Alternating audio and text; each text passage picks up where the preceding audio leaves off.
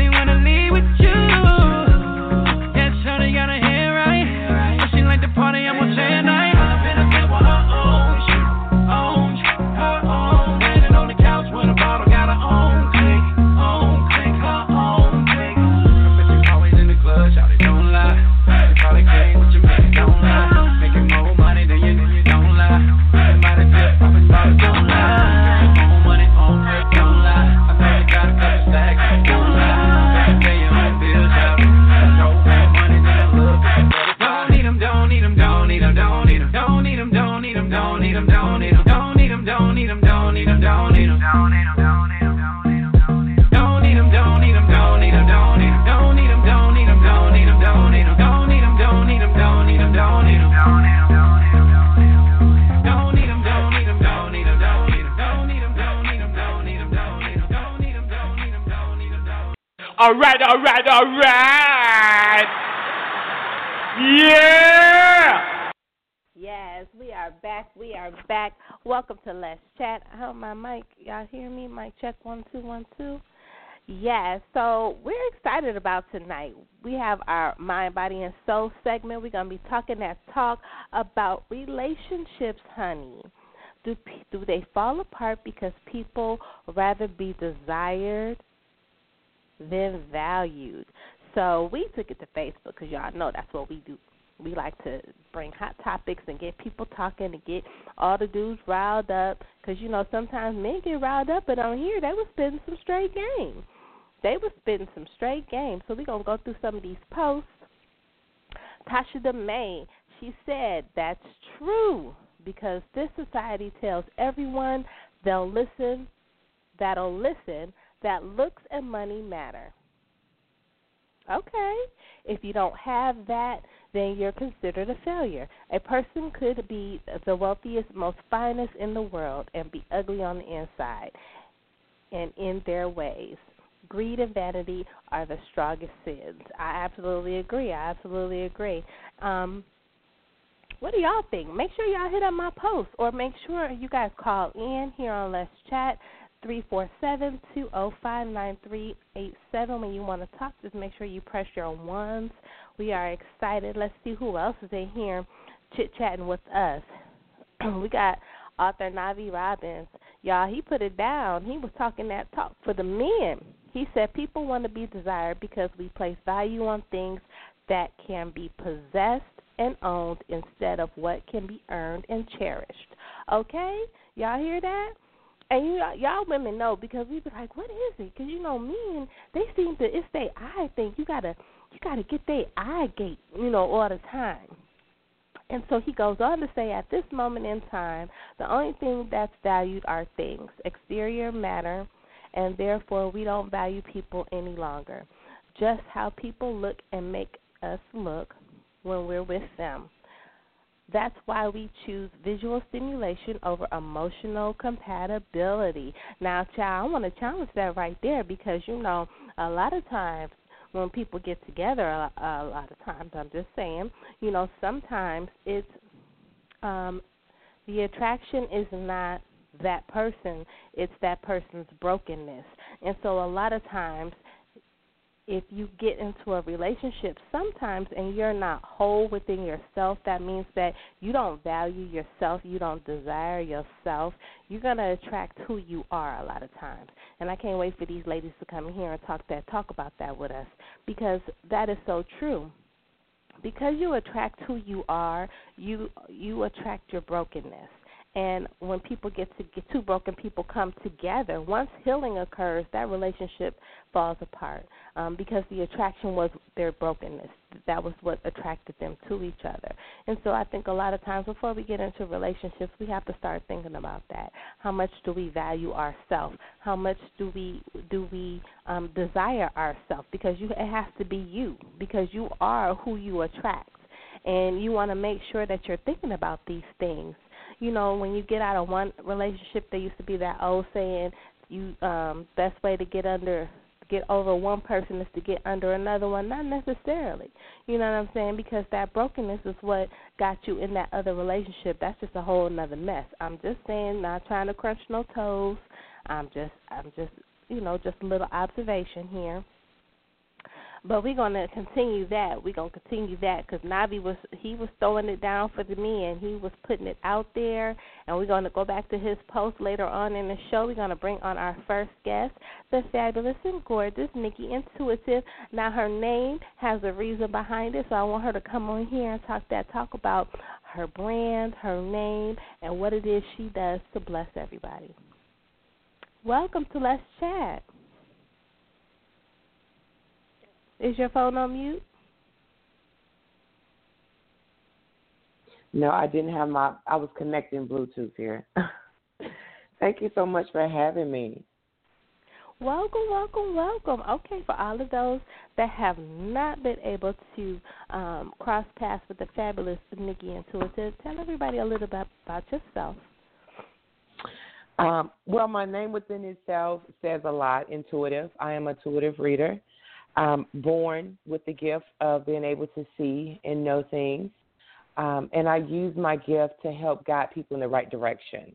Basically, when they're off course, when they're trying to figure out their life, they don't know which direction to go in, they're dealing with some emotional problems, they need help with healing.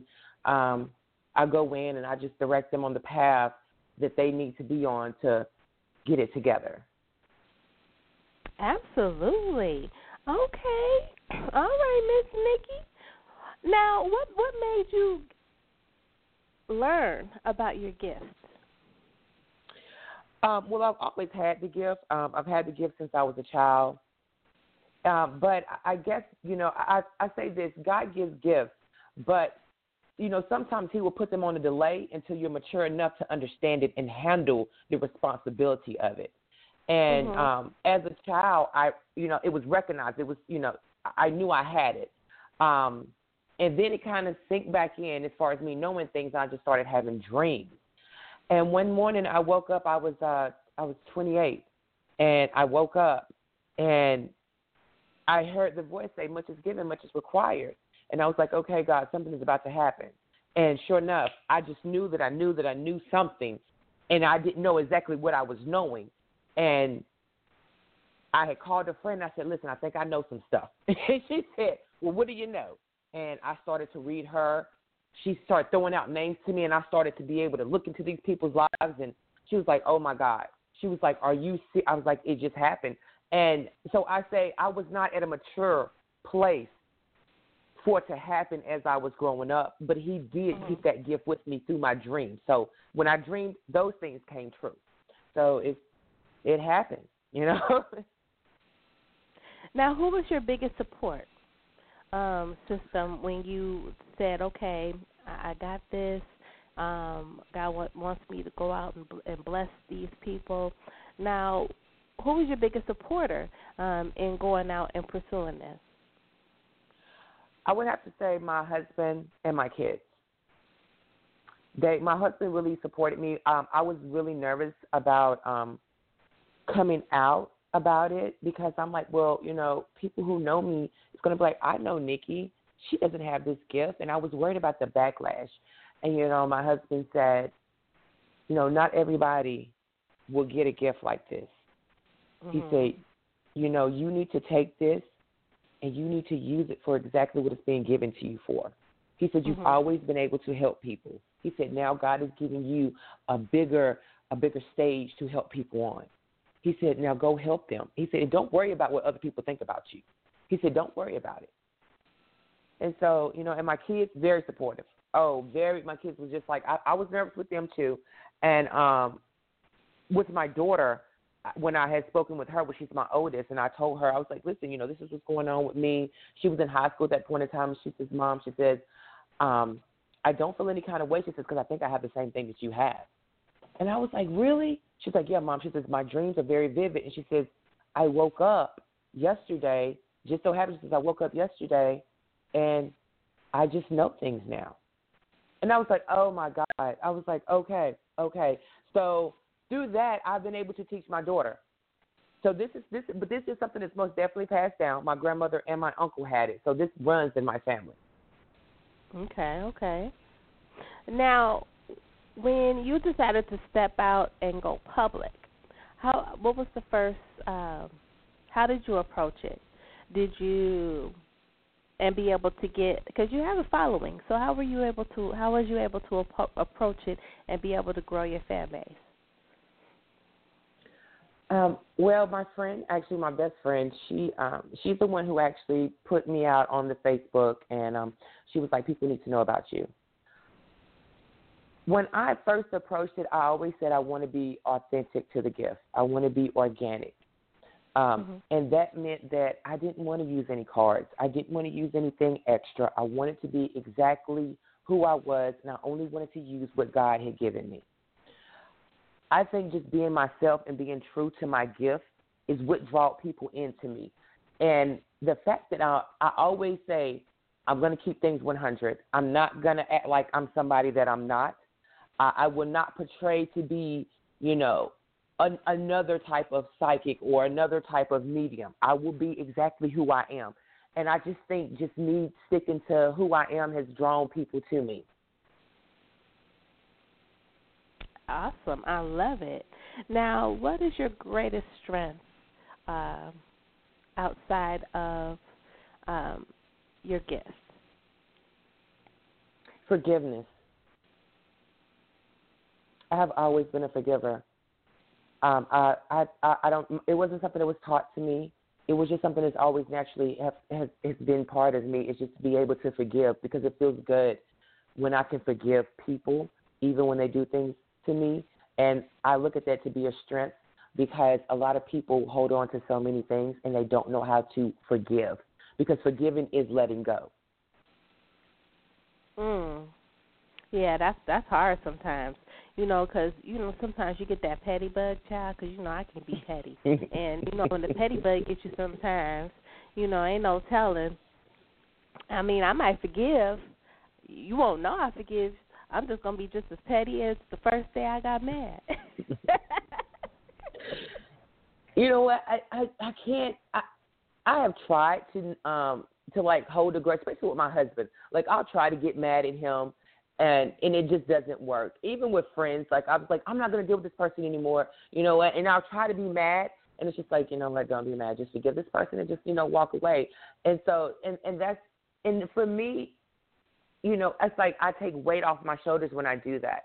Because if I hold on to something, then it's going to throw me off of what it is I need to be doing myself. And that's what happens with so many people.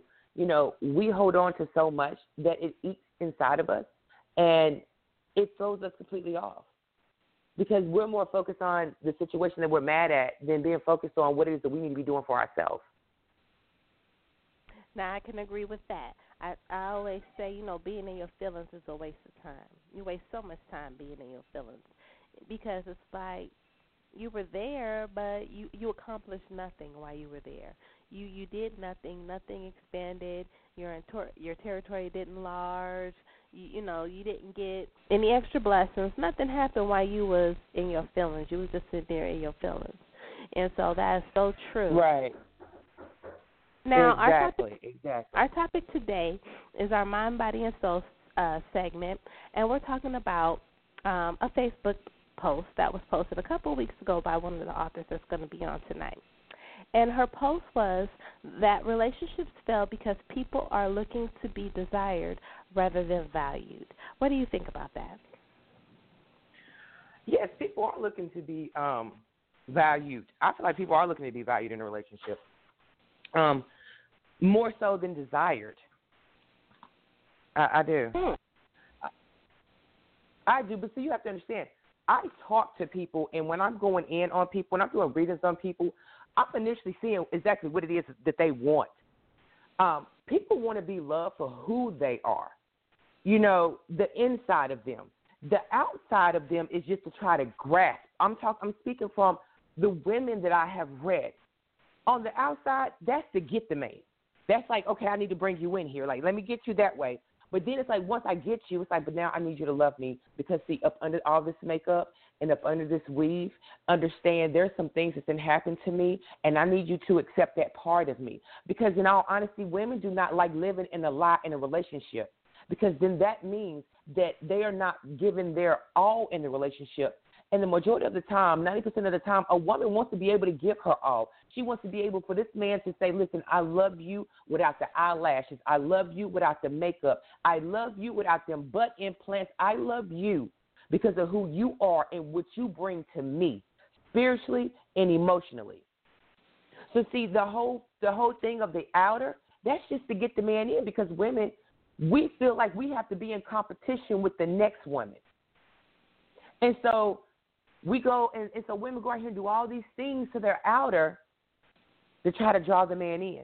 When in all reality, if they just be who they are, the man that's for them will already come to them because he's assigned to them. So, see, when they start doing all this extra to try to go catch a man, it's like that's why you keep catching raw fish, because this is not what you're supposed to be doing anyway. But to get back on subject, yeah, women, they want a man that's going to understand them and accept them.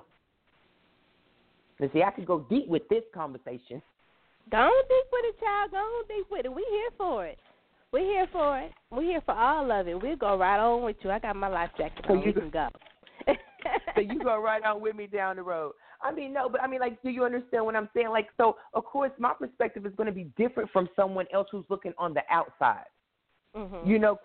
For those people, it's just like, oh, no, she just wants to be a trophy wife. No, she just wants somebody just to look at her and admire her and stuff. And a lot of times it's not like that. It's not like that at all.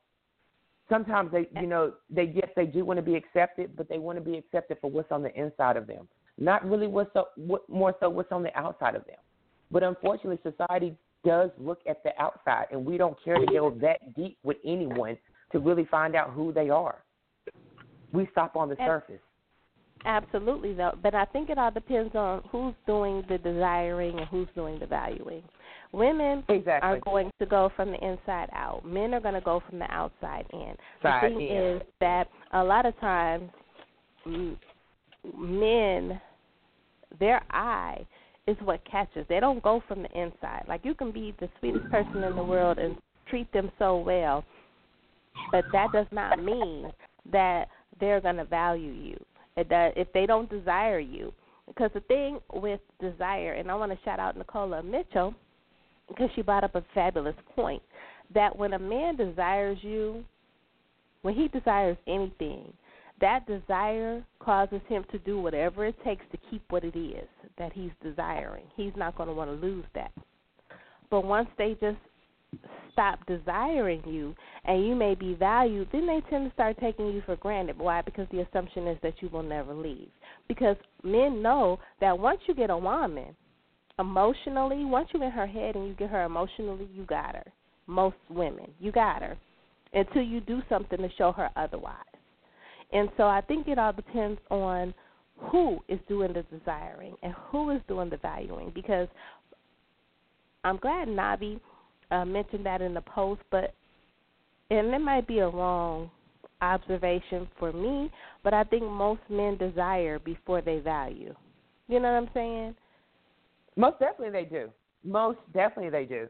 And that's and for me the reason, because 95% of my client base they're females. I have a couple male clients that I have, and for men, they don't want emotion. For them, it's almost like a cutoff. So it's like I don't want to look. I don't really want to sit down with you and talk. Like I don't want to get emotional, but you look good. So let's start there. Whereas a woman, she's like, well, I want to know more about you. Tell me about you. I want to get to know the inner part of you. So it really is it's a different scale there. I definitely agree with that, because see, as women, we have to be able to give our all. Because see, women, we're the multipliers. We multiply things. There was that one author, English author. He said if you give a woman a seed, she gives you a child. If you give her groceries, she gives you a meal. We multiply. We make everything in your life better. You see what I'm saying? Because we look on the inside and not just on the outside a lot of times. And so by us being the multipliers, that is our job. That is what we do. So we have to be able to give our all. Eye candy is nice, but we all know that eye candy, you can get candy off the shelf. It can look good. When you walk up to the register, it's like, ooh, that looks so good. Then you eat it, you're like, ooh, this is some shenanigans. Yeah. What is this? Right. You know what I'm saying? And so sense. we know. Yeah, we know that when you get on the inside, we might not necessarily like that thing there. Exactly. But there are some, and I think that women change their mind based on their experiences and based on their hurt and based on their pain. And like I was saying at the beginning of the show, a lot of times when we go into relationships, we go into a relationship broken, expecting that relationship to heal us. When people cannot heal you, you have to already be healed for that to happen. Now, when you attract people, your brokenness it draws those broken people to you. And so you guys have those like-minded ideas and experiences because you're both broken. But I don't think we really take time to date anymore. Like back in the day, we used to they used to date. Like they had no choice because you come over to watch TV. Your grandma sitting on the couch too. She watches TV too. We all watch TV. Right. And they don't do those things like that anymore. A relationship and dating is different. It really is different, and I call that when you have two hurt people to get together, I call that hurt hopping, because what happens is women or men will get a relationship. It's a bad relationship. You get out of it, and instead of taking the time to rediscover yourself, to find yourself, to heal yourself from the pain that you already went through, they're so eager to get in another relationship to think that this next relationship is going to heal you, but it's not. Because what's happening is that same spirit that you just left from, you never cleansed yourself from that spirit. So guess what? Mm-hmm. Now you're about to attract another spirit that might be even worse than the last spirit, and now you're going to go through this. And then that's going to hurt you. And then there you go. You are hurt, hopping, and you're not taking the time to really cleanse yourself. And I speak about this a lot when I do my live, especially I speak out to women, because I say we have lost ourselves. Some women have lost themselves 10 relationships back. And you may need to take about a 2-year or 3-year little time of not dating anyone and finding yourself. Because, my next question I always get after, I was in this relationship and the person really hurt me, and now I don't know what to do with myself. Okay, well, you know what? Now you got more work to do. Because before you can figure out what you want to do, you have to figure out who you are. You got to discover yourself first. Once you discover who you are, then you can figure out what it is that you want to do in this world. Because, see, that goes deep, too. This is why people would get jobs, because Well, you know what? Now I've been on this job 15 years, and now I discover, you know what? I found myself, and I realized I want to do something different with my life. Do you see how that trickles down? Do you see how not taking time for yourself to discover who you are, finding your spiritualness within yourself, your growth, it affects your relationship, it affects your career. So that's why I say take time. People think I definitely agree with that. It's not. Well, you know what? That's because they don't know how to date themselves. I think that when you're dating and you're really just trying to get to know somebody, first of all, you want to ask yourself, would you date yourself? Knowing everything you know about yourself, would I date me? All the good, all the bad, all the ugly, everything. Would I date me? 9 out of 10, you would say no. And that tells you right then that there are things that you have to work on. But I want to say that that's true because people go relationship hopping, and if y'all think about what she just said, how many times do you get deja vu in a relationship, especially a relationship that is not going anywhere? Like you can be attached to somebody, you can love somebody, but the thing is, if there's no growth, there's no future. And 9 times out of 10, a woman knows if a relationship has no growth up front. She may not want to pay attention to the signs, but she knew it was there. She just kept going because she just went, well, maybe it'll just get better. Maybe it's just, because we always giving people the benefit of the doubt. But a lot of times, if you think about it, you get a relationship deja vu, meaning that it's like, dang, I've been here before. He remind me of, and it don't have to be your last relationship. It's about 4 or 5 relationships ago. You done got the same thing that you had to get away from before, but you didn't pay attention. You weren't completely healed. Those are those familiar spirits. You know how people say, God, you feel so familiar to me. And then people say, oh, you got a familiar spirit. I'm gonna tell you right now, a familiar spirit is never a good spirit. That is not. That's a warning. When you get the person can be so nice, and you be like, oh my God, I feel like I didn't met you before. You are just so sweet. Like, no, that's not what that familiar spirit is. A familiar spirit is a hurt spirit. That's that spirit that put you through something that you would never ever forget about again. That's that spirit. That's why it's so familiar, and that's why it's called a familiar spirit. And so don't look at the outside. Again, we're going back to don't look at the outside of the person. Feel that spirit of that person. And if something don't feel right, I don't care how beautiful that package is, run. Because you done already been down that road before. Child, you better talk that talk. You're live with Let's Chat. I am Miss Lissha. I got my right hand, and most of the time my left, the fabulous Miss Toni. She is kicking it with us here in the chat room, and we got Nikki Intuative, and y'all, she is talking that talk. Y'all got y'all pens and papers because she is talking them emotional jewels. She is dropping them life lessons, some things that we need to take note of and put in our little knapsack. A lot of times we do things and we tend to just not say anything, but we'll just take it and throw it in our little knapsack for the next time go around. And then I think a lot of times we put the wrong stuff in our knapsack. We put the wrong things in there. We hold on to the wrong stuff.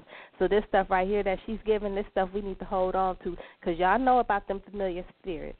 Y'all know about the familiar spirits. And so now y'all know, you like, you familiar. No, thank you. Right. Look, some people right now thinking about, wait a minute, I got some friends who got some new friends that got some familiar spirits. I might need to start blocking some people.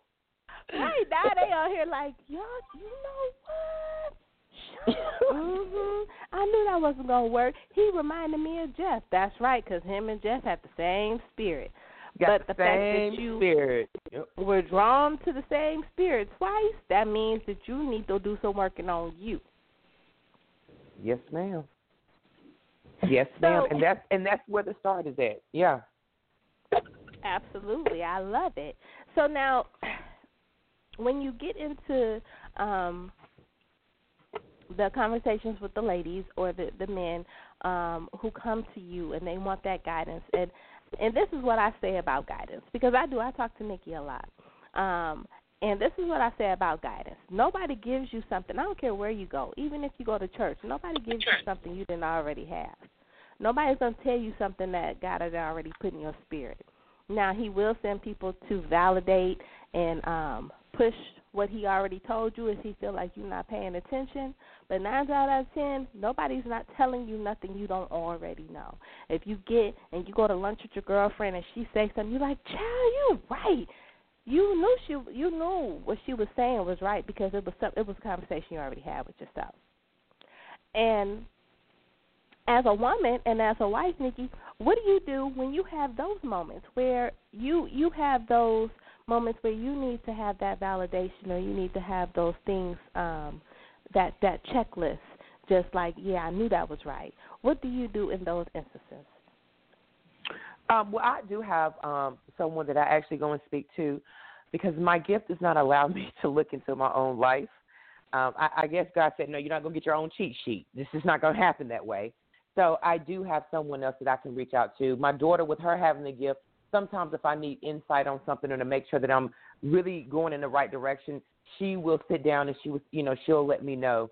So I do have other sources that I have to reach out to. Absolutely. And you know what I call intuitive people? They're emotionally nosy people.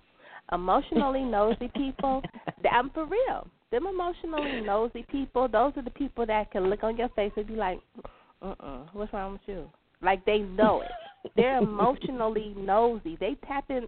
The gift that they were given is to be able to tap into emotion and be able to, like, tap into you before you even open your mouth. You ain't got to say nothing. They're like, I knew that. I knew that. I could tell because something just wasn't right. Your whole color was off.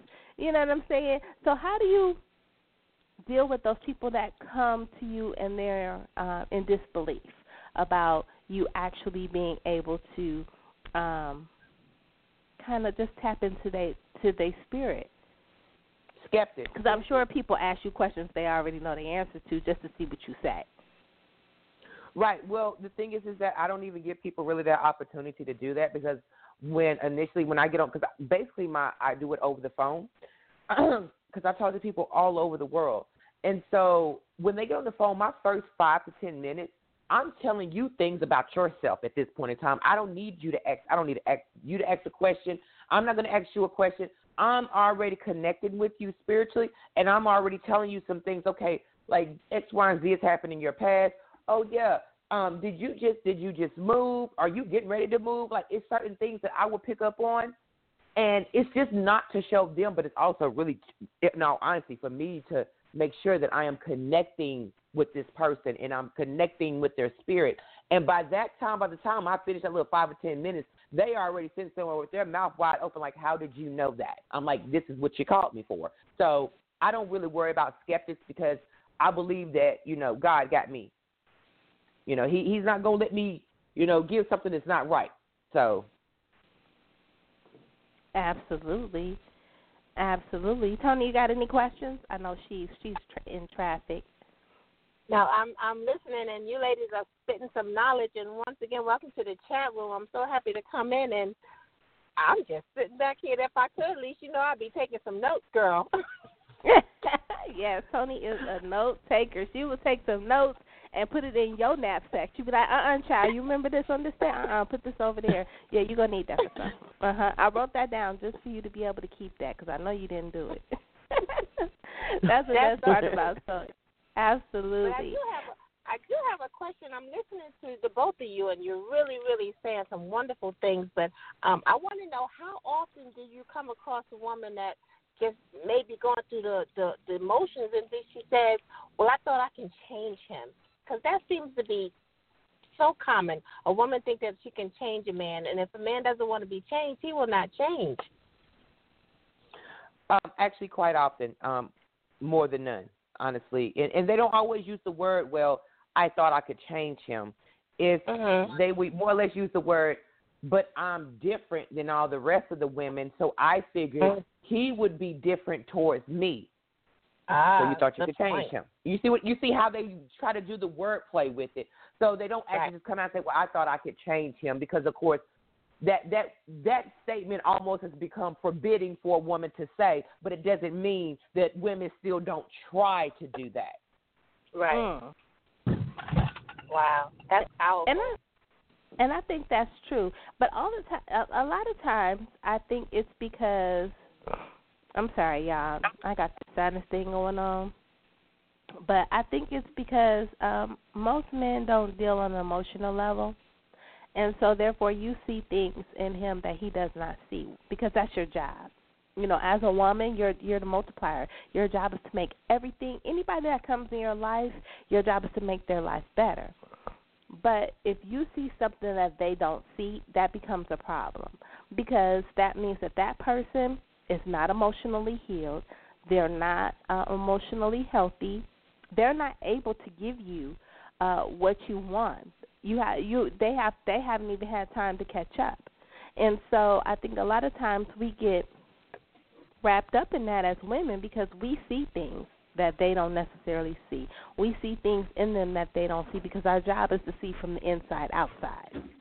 So we look beyond, you know, a lot of times now, don't get me wrong, ladies. Now, y'all know when y'all go to the club or wherever y'all go and y'all see these men, it's 5 things you look at automatically. And that gives you a sign on the inside of who that person is without them even saying nothing, right? Everybody has those things, those go-to things. Some people, the go-to is the teeth.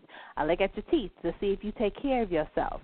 I look at your shoes to see, you know, so there are things that we look at on the outside to give us a hint on the inside. But really, we're insiders. We go on the inside and we look on the outside. That's why we get to see so many things in the men that we come across, even some women, that they don't necessarily see themselves. But that's the problem. When you see that they don't see it, you can't make them see it. You can't make them see it. You can't make them understand it. You can't. They have to go through whatever it is that they have to go through to get to the point where they can see themselves before anybody else sees them. And you know what? And that's so crazy because that's something that I also get with when people call, like, well, what can I do? Nothing. There's nothing you can do. You can pray. That's what you can do is pray. And then, too, I get, you know, of course, relationships would be my number one. And then it would be finances would be the second one. I always know that is going to be my top 2 questions anytime I get on the phone with somebody. And when it comes down to the relationship with the women, it's always, well, you know, do you think this is the one for me? Do you feel like that this is going to last? And you know, now you already know how I am if you've seen my live reading. Sometimes I'm like, well, do you think it's going to last? And if you got to ask, but if you got to ask, I'm just saying, if you got to ask us, if you got to ask, you know, like, already know. Exactly. You know, it's like, yeah, I'm being funny, but at the same time, I'm kind of being serious because it's like, I mean, you're asking, is it going to last? And then it's like the follow-up question is, well, do you think we would, you know, get married? And it's so funny because, of course, I know you see my lives, and I'll say, well, no, this is not the one that you need to be with. But then the question would be, well, do you think we're going to get married? I'd be like, Lord Jesus. Help her right now, help her.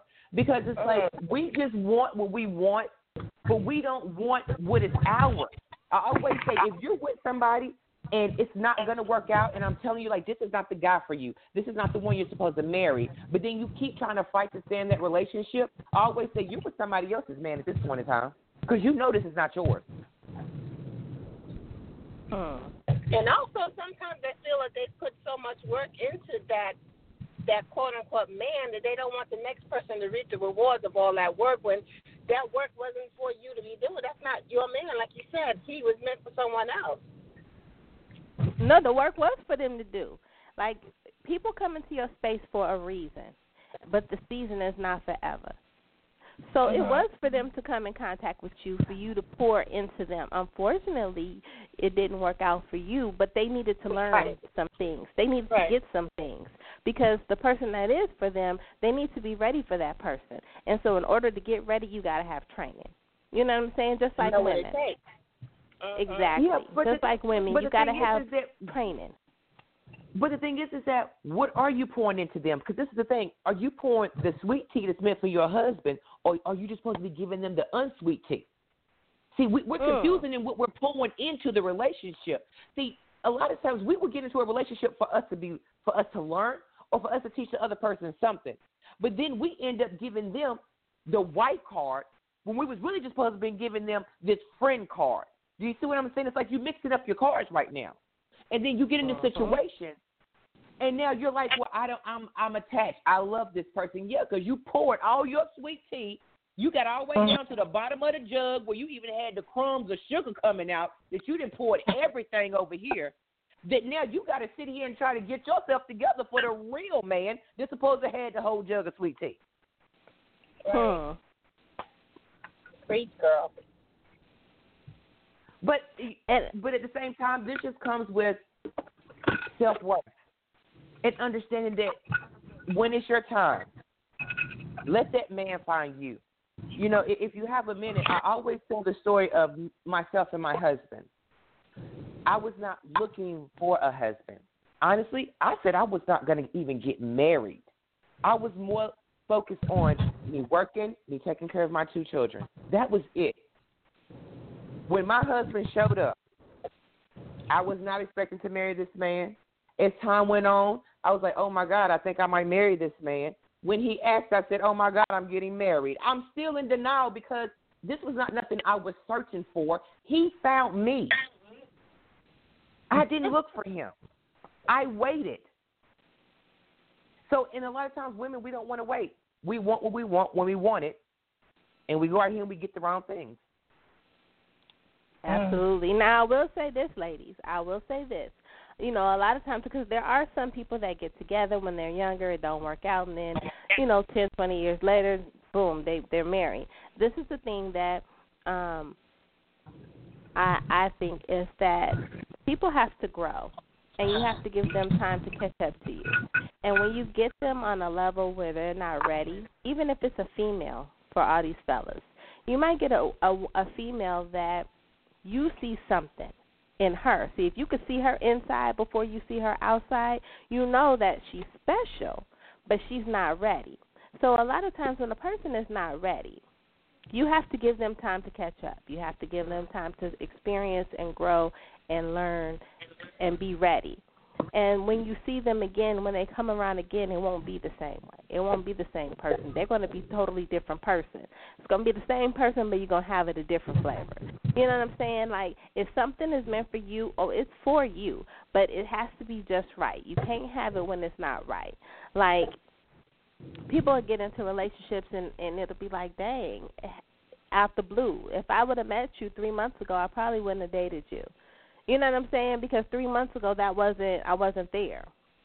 Or 3 months ago, he wasn't there. And so sometimes you have to not suffocate a relationship. You have to let it go. How DMX say, if you let a dog roam, he'll find his way home if that's what home is. But he has to grow. He got to learn. He has to learn how to not only to value you, but not only to desire you, but value you at the same time. I think that you have to do both. You have to be able to desire and value whoever you're with. And you also have to value yourself as well. You have to know you. You have to grow within you and understand exactly what it is that you want. You have to even like yourself sometimes. You just can't just say, oh, you got to look on the inside like you ladies have been saying, and not necessarily on the outside. But a lot of women, we're emotional creatures, so we base a lot on our emotions. Yeah, and Miss Toni, wife 101, she been married for like 35 years. And so see the wife Bible right there. Yes, she is the wife Bible. I can relate to what she said about not necessarily looking, because the night I met my husband, I wasn't looking for a husband, but when I laid eyes on him, I knew he was my husband. I was just coming out of a relationship, not a happy relationship, and you just happen to be at that place at that time, and then come to find out later that he was on his end telling his people, I think I found the one. But it has to be a mutual thing. You have to come to some type of mutual understanding, and you have to be at the right place in each of your lives as well. Absolutely. I definitely agree. This is Les Chad. We are excited to have the fabulous Nikki Intuative in here, dropping her knowledge and just coming to kick it and share with us. Now, Nikki, if you could give people five must-haves before they decide to get into a relationship, based on all the people that you've talked to, what are 5 things you would say that's a need to have before you say, okay, let me do this? That's a good one, Lissha. Thanks, Steve.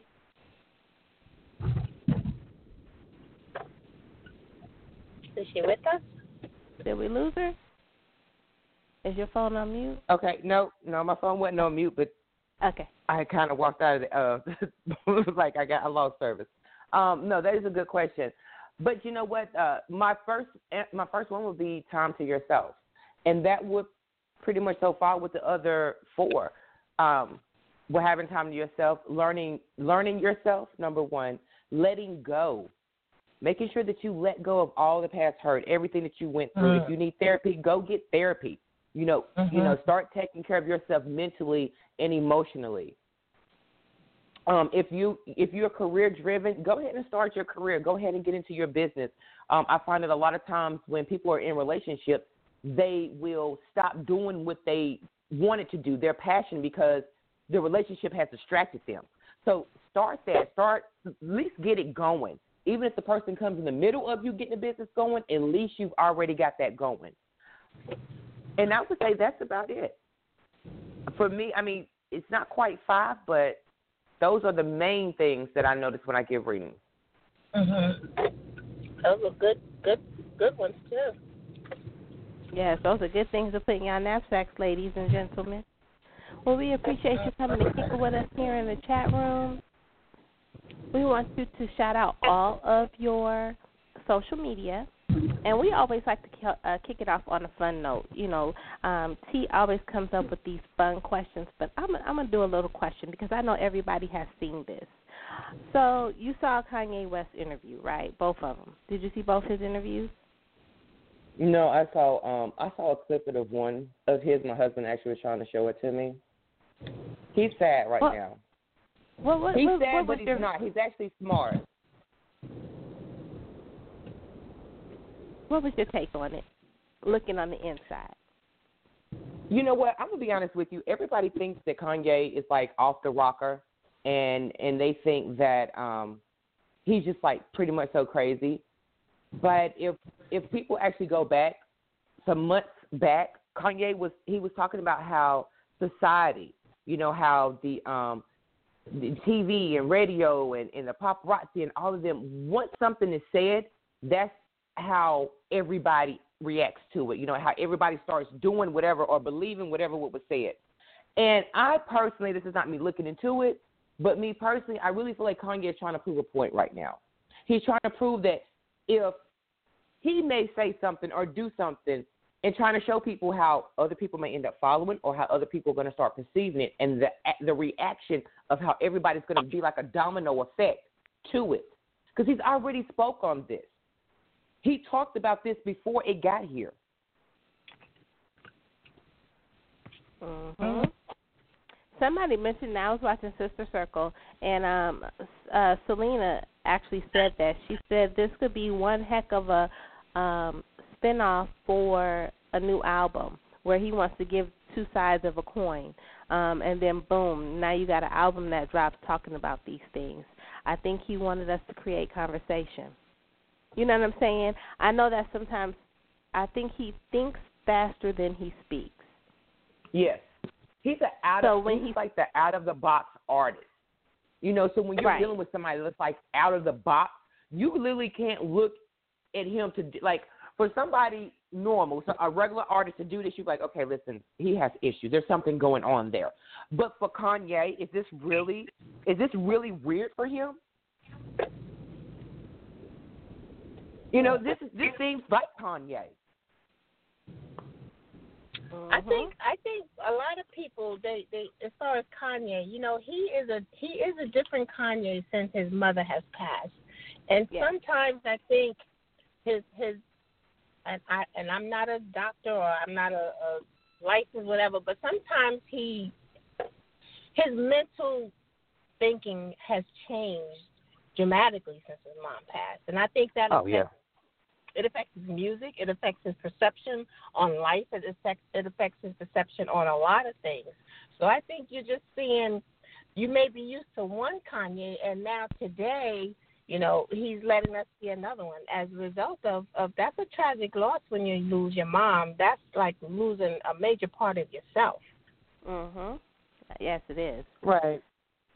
That is so very true. Because my mother passed in 2016, and I could say for maybe up until the beginning of this year, my mind was bad. Like I was bad. I was just bad. And I'm not bad like I was, but I didn't recognize, like I had cut my hair so short, I didn't even realize how short my hair was. I didn't even realize. Sometimes you just walking and you don't realize you're doing things. You just doing them. Something. Yeah, exactly. So I can agree with that. See. Now, Nikki, we always like to do something fun. So I know T got a little something prepared for you. I know she do because she always do. There'll always be some good questions. Lord. I know, know, I would say clutch your pearls, but child, you family, you hey, welcome. Okay. Here we go. Well, once again, thank you so much for joining Lissha and I apologize for being a little late, but it's been one of those days. But, this is a great topic, and it's about relationships, and I want to give you a fun question, just to set a scenario, because Lissha and I love hearing the creative juices of our guests flow so rapidly. But you have a man and a woman, and they have come to a fork in the road, okay? And on one hand, the man feels that he has found the woman that he thought she was, but the woman is on the opposite end. So give us a little quick scenario on how they can come onto this one path and get away from this fork in the road, and the one thing that you think will bring them together from a man's perspective. Because we've been talking about women most of this show. All right, so the man, let me make sure I have this right before I answer this. So the man feels like he's found the woman of his dreams, pretty much. But the woman is feeling completely opposite right now. Right. And so the question is, how could they bring themselves together? What will work to bring them together? Right, from a man's perspective. What can he do to make her know that he is the one for her? Oh, okay. I got the spin. I got it. That's a good one, because now I got to go from a man's perspective and not a woman. Oh, man. Oh, wow. Okay. You know what I would say? I would say fight for her. Fight for her and listen to her. Listen to what she's saying and fight for what it is that she wants from a man and out of a relationship. I feel like that's one thing that men do. They fight, but they're fighting with the wrong weapon. They don't listen to what the woman is saying that she wants, and they're making a fight for what it is they think that she wants. And all he has to do is just listen and approach that fight. So I would say that. Wow, I like that. Lissha. That's a good one. That's a good one. That's a good one, because isn't that like the first thing we say, y'all? It's like when something happens, it's like, but you didn't fight. See, this is the thing about women. We are forgiving creatures sometimes.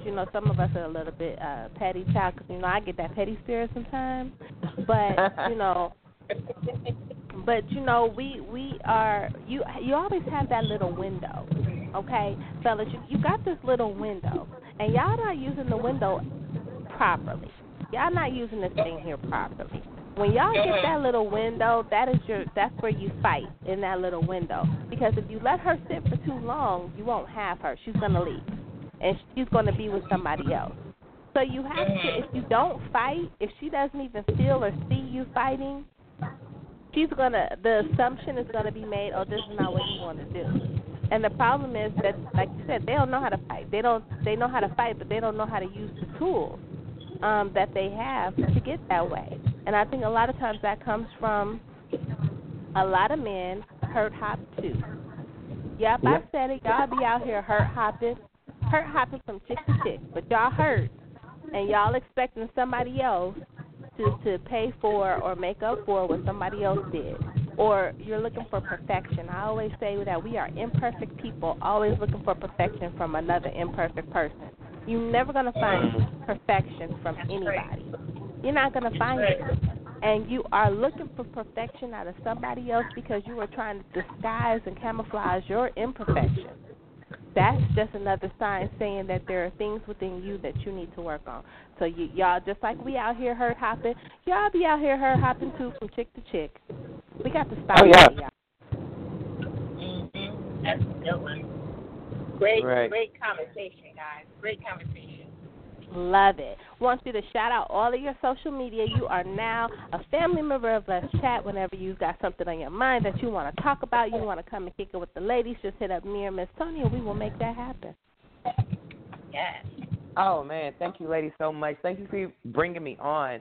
So the Instagram is going to be Intuative Nikki M, and the Facebook is Nikki Intuative. I'm a simple lady. My name. That's awesome. But I'm so enjoying being on here, ladies. I most definitely would be back. I will most definitely be back on here with you, ladies. I really enjoyed this. Oh, we have really enjoyed you. Yeah, make sure y'all catch y'all live. She will tell you some things about yourself. You only can ask her one question. No, I'm just saying. She gonna want some pointers after that, but you can ask her one question and she will give you like 5 different answers to that one question. But you'll be like, wow, really? What? She is really emotionally nosy. She uses her gift well. Oh, thank you so much. Thank you. We appreciate you, lady. We appreciate you. You know, you are welcome back anytime. Thank you, ladies, so much. You are more than welcome. Have a great evening. You too, ladies. Bye-bye. Okay, bye-bye. That was nice. That was nice. Yes, that was a nice conversation to have. I don't think we have conversations like that enough, where we get to see both sides. And shout out to everybody on Facebook that logged in and they posted our trending topic. So our trending topic today, if you're just tuning in, is for our Mind, Body, and Soul segment, was inspired by Dyphia Blount, who is an author. And she posted that relationships fail because people are looking to be desired rather than valued. And so y'all just tuning in, y'all done missed some stuff, child. Make sure y'all got y'all pencils and papers because Nikki done left us with some live stuff to put in our little knapsack. Make sure y'all go back and check out our archives here on blogtalk.com. You can also check us out on any podcast app as well as iTunes. We have our next fabulous guest. Now, this guest right here, child, she be doing so much. Now, she is a founder. She's an author. She pours into people. She helps people pursue and tap into their own dreams. And so I'm really excited to have her on here to come and talk with us today. And it's Shaneisha Dodson. Welcome, welcome, welcome. Hello, and thank you for having me today. Welcome. We appreciate you joining us tonight. Thank you. Now, you do so much, child, but you sound so young. You got to. I know we're not supposed to ask, but you got to tell us because you sound really young, and you are doing a lot. Yes, I do a lot. I do multitask. And when you walk into your God-given purpose, you make things happen. Absolutely. You better talk that talk. I know that's right. And so you're the founder of Black Girls Productions. Tell us a little bit about it. Okay, so I started Black Girls Productions in 2012, and our goal is to bring awareness to social issues through theater. So we talk about issues like domestic violence, HIV awareness, psychological issues, just a lot of things that, women face and we face as a society. Sometimes things that we don't feel comfortable discussing, but things that we need to bring to the forefront in order to bring about healing within our community. I like Absolutely. the spin on that. So what made you get into production and then allowing that production to be a blessing to others? Because you were a psychology major, right? Yes, I have a master's and a bachelor's in psychology. So my background, most of my life I worked for the government. So I was always goal-oriented, but deep down inside, I knew that writing was my passion. It took me a while to realize that it was my purpose, but I knew it was my passion. So around 2015, I walked away from my six-figure salary in order to walk in that God-given purpose. And that's how I started to really get out there, produce my plays, and then travel around the southern states. Yeah. Absolutely.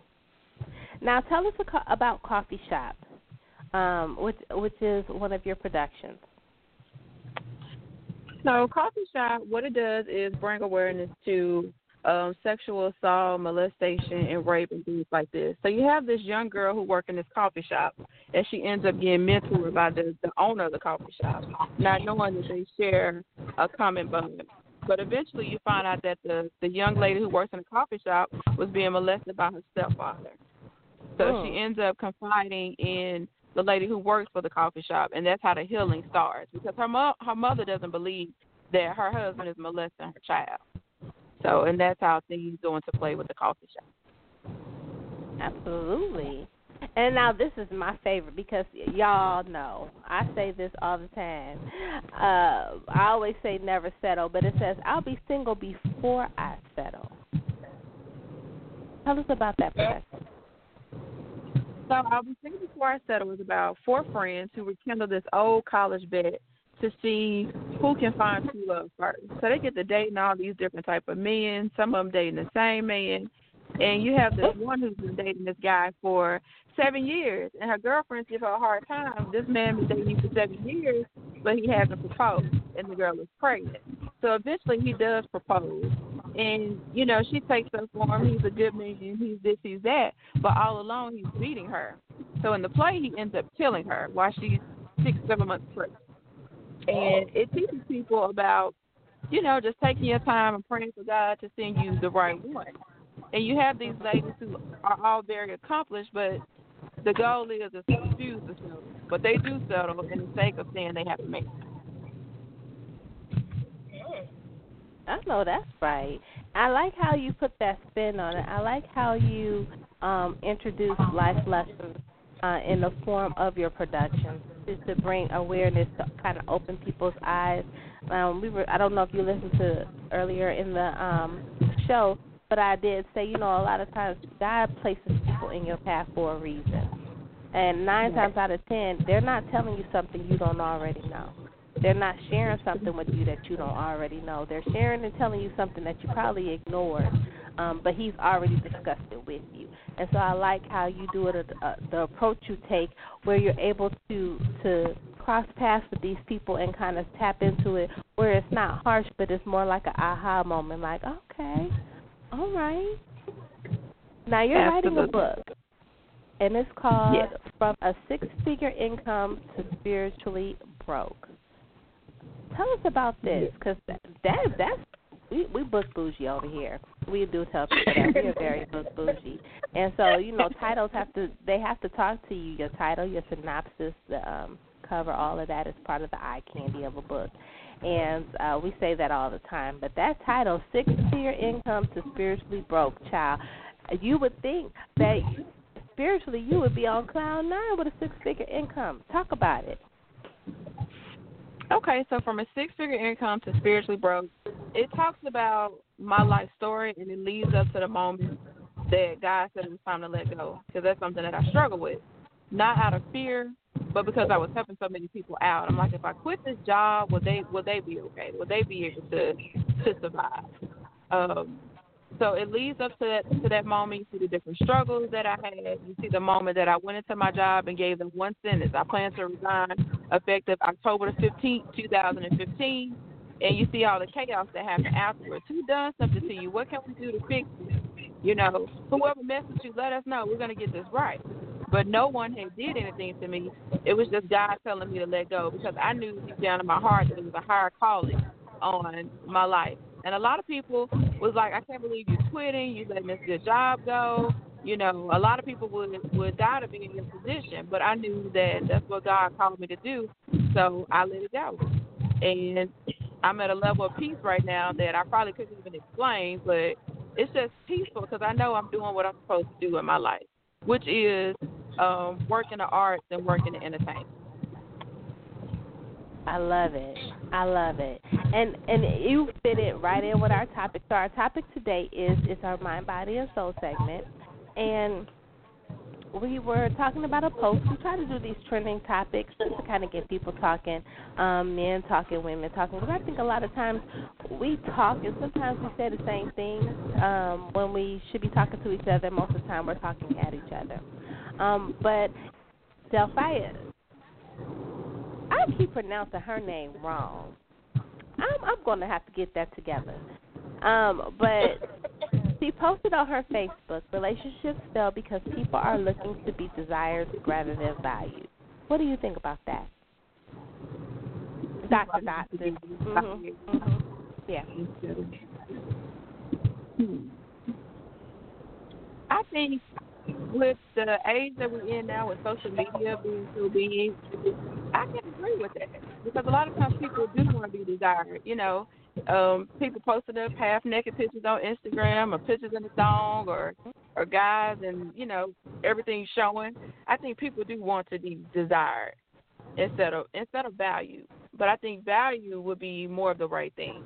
Because you want somebody to value you being a part of their life, to be able to say that you are of value because you're bringing something to the table other than just, you know, your look.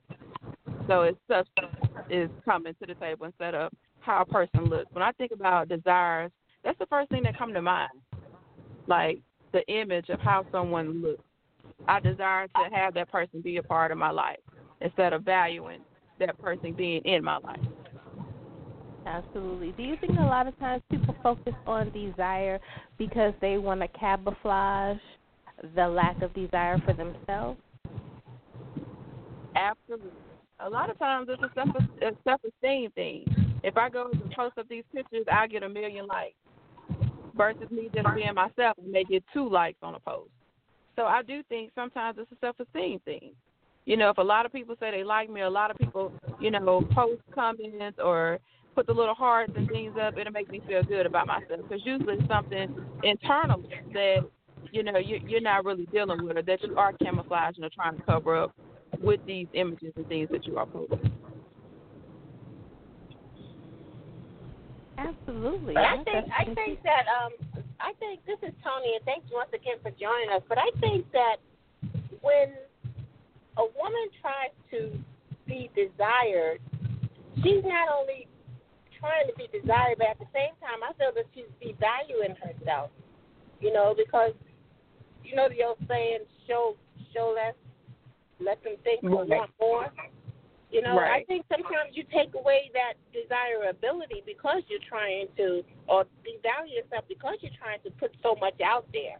And in one sense, you attract all types of things when you do that, and not necessarily the right thing. That's true. That's absolutely true. I agree with that 100%. Now, do you practice counseling, or you use your production as a form of counseling? I use my production as a form of counseling. Like with the psychology aspect, I use that when I'm doing character development. How do these people think? How do they behave? How do they think? What's their background story? So I use my degrees for that.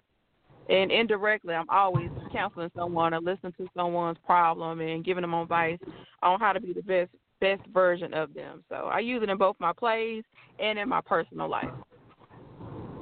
Absolutely. Now, you you quit your 6-figure job. Like, that's gone. You done told them, look, I'm gone. I'm out. Now, you said you went from 6-figure income to spiritually broken. What was that spiritually broken moment like for you? It was a moment that I knew that I had to, because it was long past my due date, and it was like everything around me started to fall apart. Because God was telling me to let go, but I feel like He had to show me because my personality is so laid back. I was taking things on my job that I probably shouldn't have been taking, but I'm the type that feels like, okay, I can fix everything. But so many things started to fall apart. With my boss was having issues. I started to get sick. I started to have chest pains.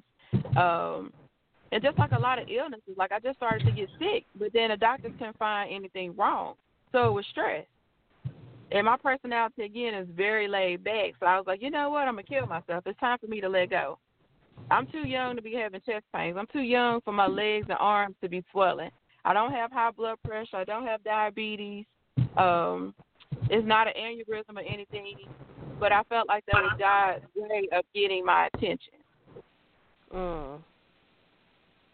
And who was your biggest supporter when you decided to finally let go and move on and pursue something that you really kind of stepped into kind of blindly, like, let me just go for it. You know, I'm not going to ask no questions. I'm going to go ahead on and do it.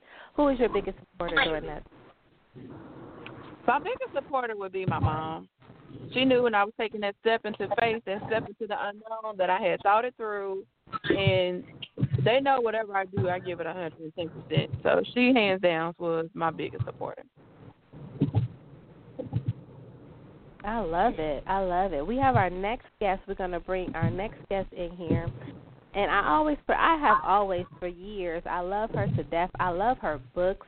Y'all, her pen is so nasty. Let me tell y'all, her pen is straight nasty, but I love her books and her posts. Just her whole personality is always just so refreshing, but I'm always jacking up her name. I know she be like, she keeps saying my name wrong. Every time she say something, my name be wrong. But we got the fabulous, fabulous, fabulous, gorgeous author. I'm not going to say your name. You got to tell me how to pronounce it. Dyphia. Dyphia? Yes, Dyphia. Oh, Dyphia. Y'all know I could tear her name up, and y'all know for years I've been messing her name up. I ain't gonna tell you how many years. For some reason, I'm like, where is the L? Where do you see the L? I don't know. Let me tell y'all. I ain't gonna tell y'all how long I've been saying her name wrong, but I've been saying it wrong for a long time. But she's always polite. She answers. Hey, everybody. Welcome. I'm so used to it. Thank you for inviting me. You are more than welcome. Okay, so you ain't been in the chat room in a while, so you got to let us know and keep us abreast of what's been going on in your creative kitchen. What you over there cooking? Oh, my gosh. I have the That's My Best Friend series, and it's a short erotic series. I'm on, I just finished part 6 about a month and a half ago or maybe 2 months ago, and I'm working on part 7. It's so hard because this is the ending, and people are telling me, like, do a season 2, make it like a series, you know, that type of series, and I'm like, I don't want to leave it hanging because I promise every time I leave a book hanging, I never get back to it. I never, like, people still waiting on Digmatized 3 now from 2014, and it's sad because I just want to get it together.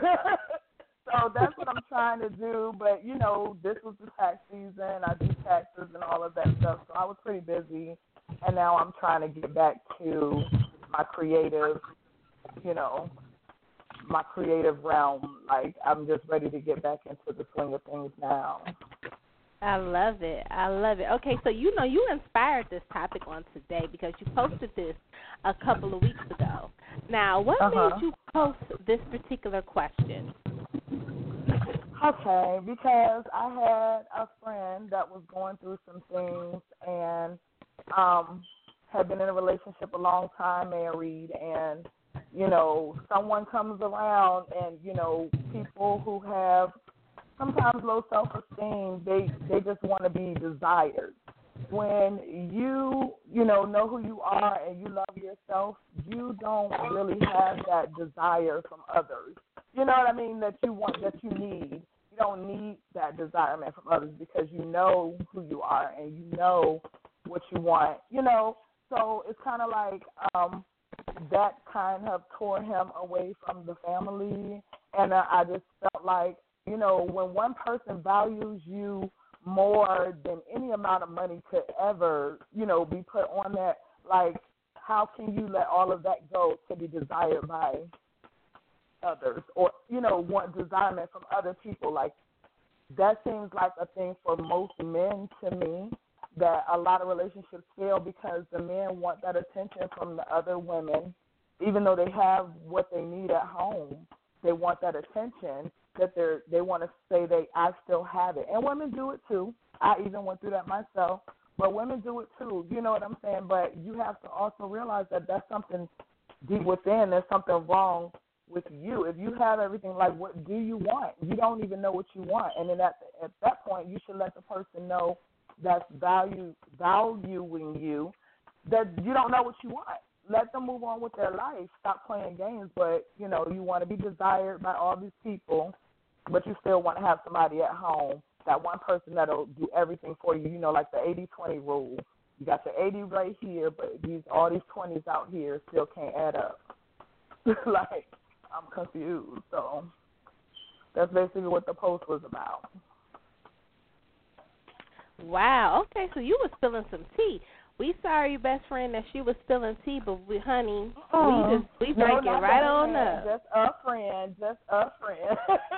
Well, we sorry, friend.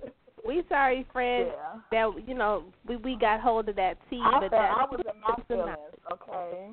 So sometimes I get in my feelings. I was in my feelings. That's how I felt at the time. So. Absolutely, there's nothing wrong with that, though. That whether it's a friend, a best friend, that's really that person's job. That person's job is really there to keep you intact and on track when you kind of derail a little bit.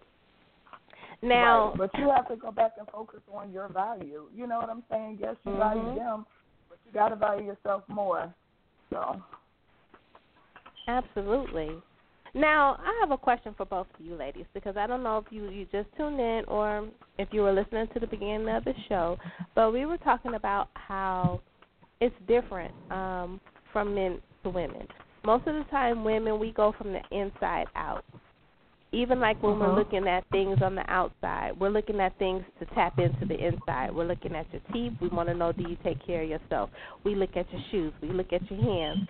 So we're looking at things that help us tap into your character on the inside. Opposed to men, they look on the outside before they look on the inside. What do y'all think about that? We'll start with Shaneisha. I think that is true. A lot of times men, I think we both are physical, so it has to be some type of physical attraction first. But I just think women sometimes look a little deeper. With men, it's about arm candy. It's this type of person I can walk into a room with or go to a business function with that would turn hated. And then sometimes later on we find out that it may not be what they think it is behind that pretty face. Because that's the first thing they do. They look at, okay, she's pretty, she got a nice body, but they're not really trying to get to know the person at first. At first, it's just, look, she's pretty. But women, I think it depends on the woman. A lot of times, women might be the same. Because sometimes they look at men and be like, he's handsome. Or, that's it, and not really caring if he has substance or not. Because I know a lot of people who are dating guys that are handsome or attractive, but it's no substance there. He's a jerk, or he got a bad attitude, or he's not treating them good, but he looks good to their friends, or look good for them to say, hey, I got this person with me. So I think it depends on the person, but I think men are more likely to just look at the physical and then it not be any substance versus women. What do you think, Dyphia? Dyphia. I honestly think it's both. That's okay. I think it's both. And the reason why I think it's both is because most people come together with an attraction, and the attraction is always start off physically. If you didn't think someone you were attracted to from the beginning, you wouldn't even walk up and have a conversation with them if you weren't attracted to them for some reason. I don't know. Sometimes people come off and start off as friends, or some people have that strong sexual attraction, but I believe that women and men both look at the outside at first. And then with me, you could be attractive, but you say stupid stuff, it's going to turn me off. So I think that happens again in both, with men and women. So men might look at a woman, she's fine, this, that, and the other, and, I can walk around with her, but I can't take her nowhere where she's going to have to talk. I can't take her nowhere where I can't let her meet my mama because she's going to be a turn-off, so I feel like we both do that, and it's kind of like, I guess that's the law of attraction. You meet somebody, you talk, and then you decide if you're going to carry it any further. And if you do carry it further, for what reasons are you carrying it further? Like you said, for the man, you want arm candy, and you want to smash or whatever, and the woman could be the same reason. He could have money, be helping her out. You don't know what the reason is that they carry those relationships on, but we both look at the outside first. Just like you said in the beginning, you look at the teeth, you look at the shoes. Those are still outside things. It's not an ass or it's not titties, but it's still outside stuff. It's not what's in their heart. It's not their character. It's not their soul. Absolutely. Now, y'all, because y'all know, us women, y'all know, child, we could be a whole mess sometime, right? Let's talk about these preset expectations and relationship dream goals that folks got going on around here. Because y'all know that a lot of times you get into a relationship, everybody has a preset expectation of what they're expecting. They ain't told the other person, right, what the expectation is. But they got the expectation in their mind, and that's what they're looking for. What's y'all take on these preset expectation goal dream chasers here? We'll start with Dyphia. Dyphia.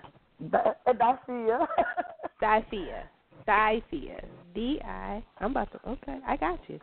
The hashtag relationship goals get on my nerves. Okay. Because first of all, most of the people on Facebook are not who they post P-O-S-T to be. You're up there envying relationships that don't exist, and it irritates my soul. Like, these expectations that you have are based on your friend's relationship, this person's relationship you saw on Facebook, everything except for what you think you want in a relationship, what you think you deserve in a relationship. Okay, he's bought my best friend, boyfriend bought her this, so it's a competition now. What are you going to get me? And if you don't come home with something, then I got, a little bit of resentment towards you, or I'm upset a little bit and you don't even know it. You don't know why. You don't know. I just got an attitude. These people really need to get their life together and do some soul searching, because, you have to find out where your happy place is. Like Will Smith said, nobody can make you happy. They can only make you smile. You got to find your own happy place.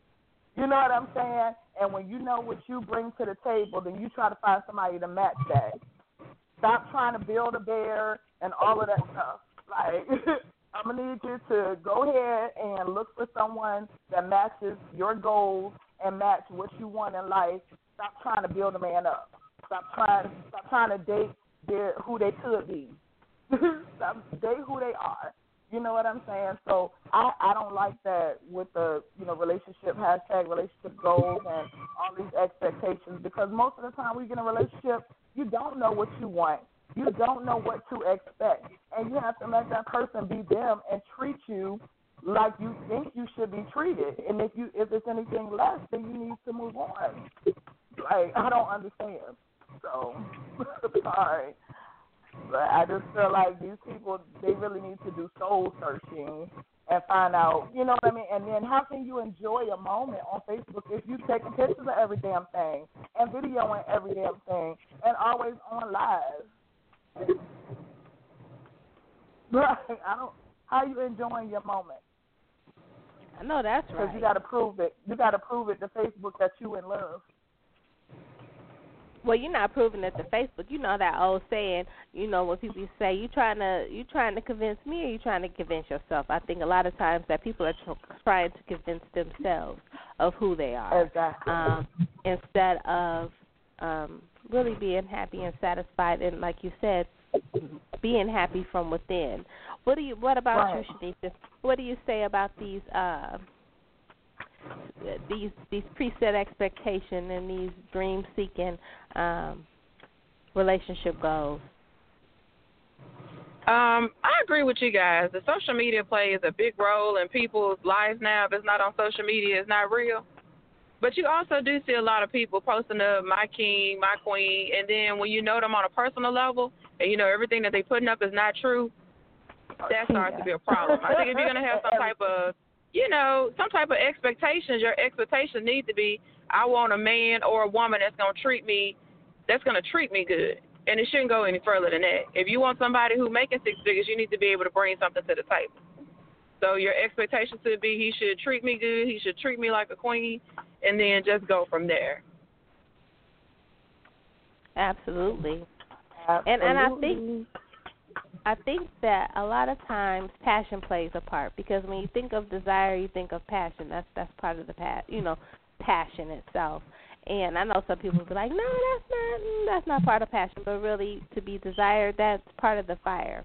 When you desire somebody, that's part of that fire that you have for them. But it seems like a lot of times people get into relationships with the expectation that passion is forever. And the thing with the fire, just like in the fireplace or outside at campgrounds, you constantly have to relight that fire. But I think and I believe if you don't light it with the right things, if you didn't use the right wood to begin with, it's not going to be what you want it to be and how you want it to be. You know what I'm saying? Because we run around here, we got these preset expectations, and all of our expectations are based on our experiences. And so, like when people say I have trust issues, you don't have trust issues. You have trust issues. Like you don't trust your judgment when it comes to this person. When you are in like with somebody, or when you are really, really full or just spiritually taken by somebody, when you are really giving your all to somebody, you don't trust your judgment, because you really not only do not trust that relationship with that person, but it's some things that you're missing that you're just trying to convince yourself are there that really aren't there. You know what I'm saying? What do y'all say about that when which we try to convince ourselves of things, just like on social media, which you're not trying to convince other people. Most of the time you're trying to convince yourself. But what do you say when that happens? When you find yourself or you find other people being envious of someone's life, or envious of something that may not even be real, or it may be real, but you don't know what went into what they have or what they had to go through to get where they are. So what do you guys say when that happens? We'll start with Shaneisha. It bothers me because I was about to say what you just said. You don't know what these people had to do to obtain these things, or you don't know what they're going through in this relationship. Yeah, they can be smiling on these pictures, but you don't know what happens behind closed doors. And then when you see people who have attained a lot, and most of the time people are referring to materialistic things, you got to ask yourself, can you put in the hours and the time and the blood, sweat, and tears that they put into this craft in order to achieve that level? So that's why you shouldn't be envious of anybody, because you don't know what they went through or what they're currently going through to be where they are or who they with in life. So, yeah, it bothers me because you just don't know what's going on in people's lives. And Dyphia? Hey, you got it right. Look at I did. I was waiting for that confirmation. I was waiting for you to affirm me right there. I was waiting. I was like, she goes, yes. You're on it. But yeah, I totally agree. I agree. I know a lot of times people put up these pictures and they're trying to convince themselves, or maybe even just put it up as a glimpse of hope that it could be back to that way, or they want to somehow recreate that time or that moment, or they're thinking about it, or they're what I mean. It's just something that got into them to want to post stuff and pictures or whatever, even when they're having problems at home or going through something bad, or just. And as far as envying people, like, I've never been that type. I'm always happy for anybody. When you're posting that you got a new job, you're posting this and that and other. And I feel like more people need to understand, like she said, that you don't know what went into them getting to this point, and they're just trying to share a blessing. And sometimes people try to make it seem like you're boasting. It's not boasting, it's a blessing. Like, and it's only in your heart, when you have that envious part in your heart, you're going to see it as boasting. You know what I mean? And then sometimes some people are, some people do get up there and boast, or you feel like all they do is talk about what they got. Maybe they're not even thanking God for it or whatever, but I've always said that you can't, it's not a blessing if you had to sin to get it. So they know what they did. You know what I mean? We don't know what they did to get that. Like, I'm happy for everybody, genuinely. I just want everybody to, do better, live better, do better, be a better example for their kids and stuff like that. So I don't like the fact that people do, envy other people in that manner. So. Absolutely. And we mentioned this earlier in the show. Most of the time, we are imperfect people, always looking for perfection. But we're looking for perfection from other little imperfect people. We're never going to find that. But all of that is to camouflage our own personal imperfections. We want people that arm candy effect, but that arm candy effect covers what you don't want people to see. The things that you haven't dealt with for yourself, things that you haven't worked out for yourself, things that you haven't healed yourself about. Earlier in the show, we talked about familiar spirits with Nikki Intuative. And a lot of times, we call it deja vu. You get in a relationship, you're like, dang, he remind me of Fred, or she remind me of Pamela. My girl I had back in college, da-da-da-da. But then familiar spirits be something else. Those are the things that remind you really that you need to be going in a different direction, because you're really going backwards. But as authors, when you guys are writing, how do you guys tap into that other side so that you can grab and wrap people into your world more? We'll start with Shaneisha. What I do when I write something, if I don't feel it, you won't feel it. So I make sure when I'm writing that it's going to be some type of emotion. I'm going to make you laugh. I'm going to make you cry. I'm going to make you angry. And if I'm writing it and I'm not feeling it, that means it's not right. So I keep writing until I get to that point to where will this message will be displayed properly to my audience? Will they be able to understand how this person feels? Will I get some type of response out of my audience? So if I don't feel it, that means I didn't do it right. So that's the first thing I do when I write. I keep writing until I get it to that point, okay, this will make me laugh, this will make me cry, this will make me angry. So I have to feel it in order for my readers or my audience to feel it. I have to agree. This is Toni, Shaneisha, and I so agree because, Lissha and I are readers first and foremost. And if I can't feel the emotional pin that an author presents to their readers, I want something that's going to make me think. I want something that's going to make me feel. I want something that's going to make me wish I was one of those characters. So I want something that's going to affect me emotionally. And if it doesn't, then I'm just skimming over words. And that's just a waste of an author's talent. It's a waste of an author's time. And it's just a waste. So I love feeling an author's pen. And especially when it affects me when I don't even realize that it's affecting me. It stays with me long after I've finished that book. Absolutely. Dyphia, what do you think? I think that when I write, I kind of try to put myself in the character's shoes. When I make my characters, I build them from the bottom. I have no idea what I want them to look like, be like, or anything. I just try to see how I can fit them into this story, and then the story writes itself, basically. I like what the last book that I wrote, that's my best friend. When I'm writing about Sasha, I know her background is, selfish, and, she has a reason for all of this, but you don't see that up front. But I have to get into a selfish mode. I've been selfish before. I know how to do that. So I can, write Sasha's part.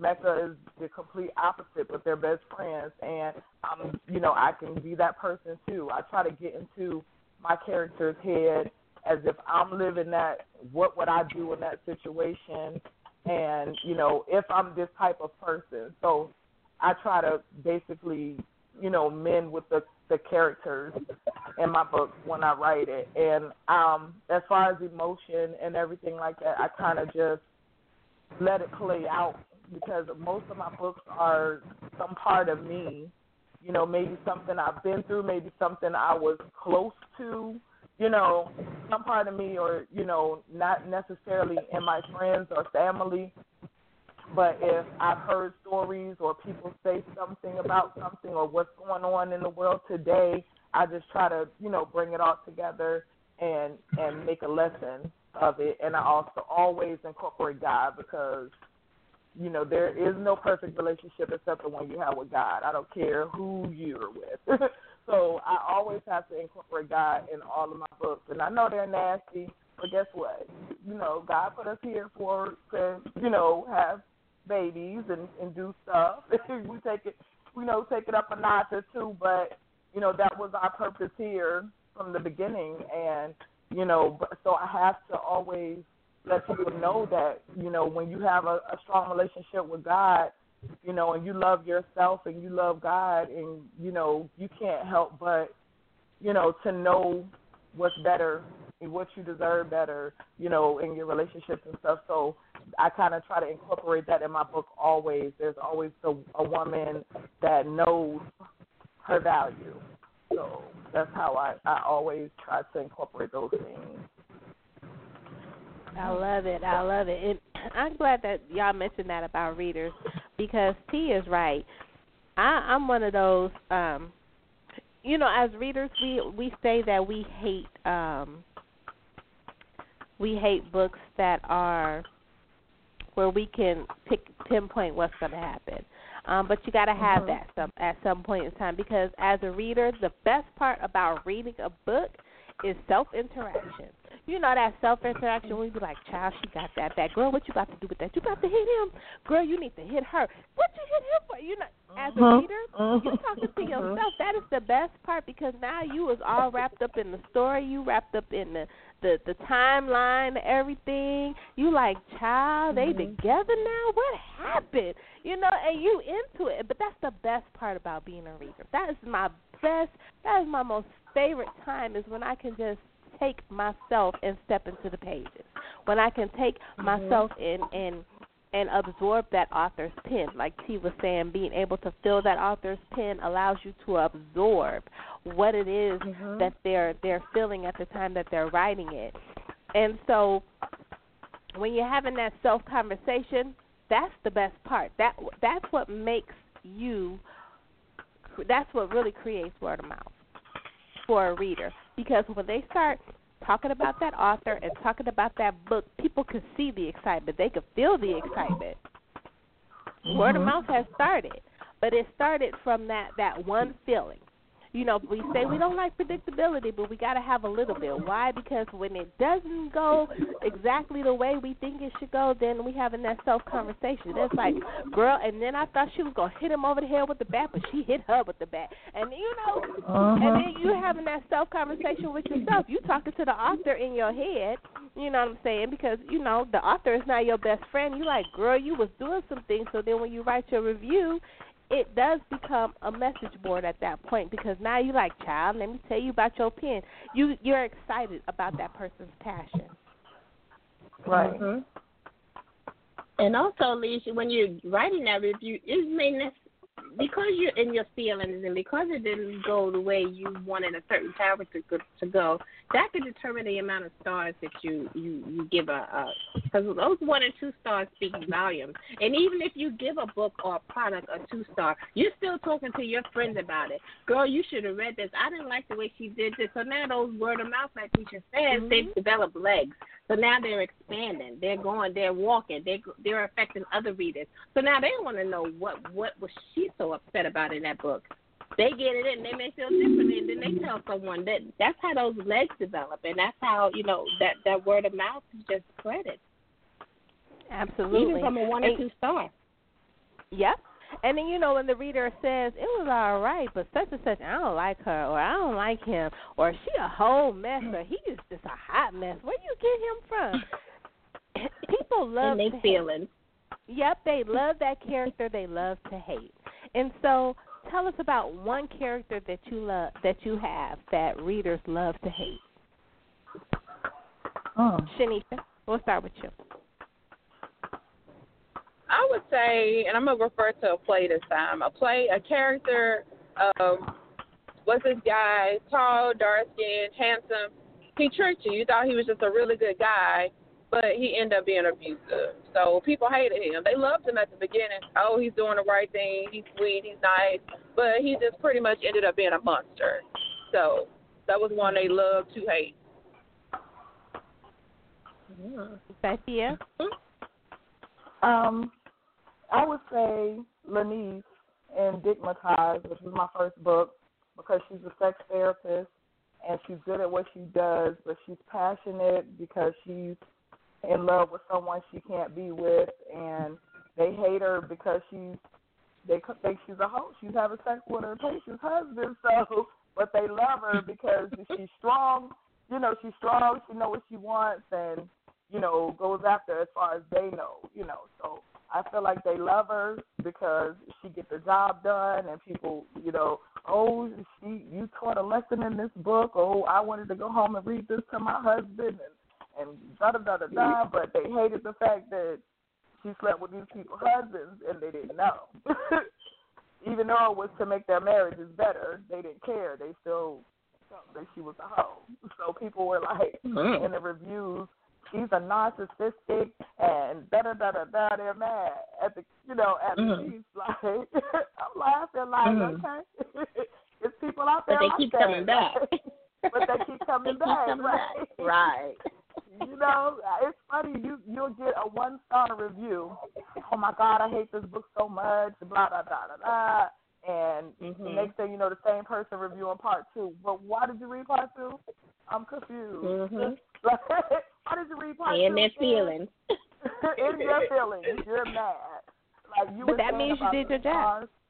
That's right. Like you were saying about the reviews and stars. I have so many 1-star, 1 and 2 stars for Suck Me Dry because they were so mad that it was a flash fiction series, and it says that on the cover, and it says it's 35 pages per book, and I got so many reviews saying it was too short. It was good, but it was too short. Oh my God, I can't believe she made me pay for this. Oh my God, it's too, not enough. And I'm like, it says 35 pages. Are you looking at the same book I'm looking at?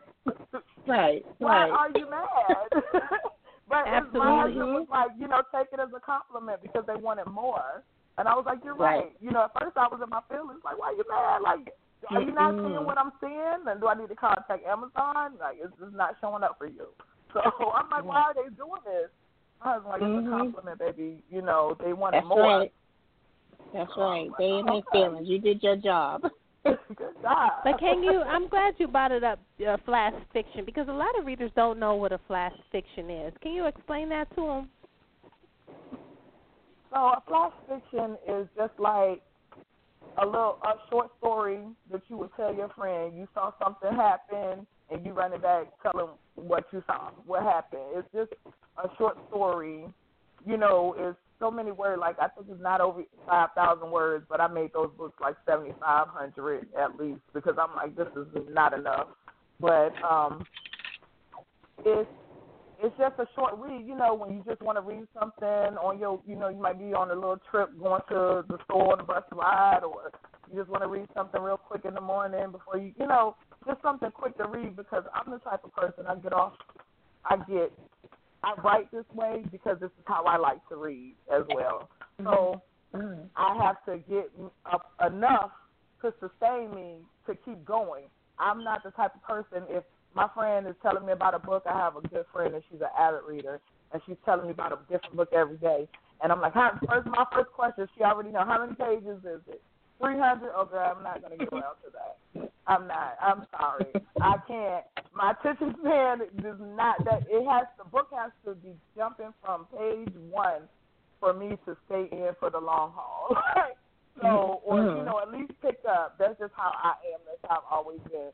So that's how I write, because I'm thinking about people like me that want to read something short and then like, okay, I can't wait to the next one. Kind of like, a TV series. When you watch an episode, your favorite TV shows, and you get an episode and you got to wait till next week, kind of like that. So that's how, so that's basically, that's the direction that I've turned to, more short story series. You're going to get this much information in this one, and then I'm going to go to the next one, because that's the time that I have to write and, put into it, and I want to be able to complete something and give it to you, and then you can be like, okay, I can't wait till the next one. I can't wait till the next one.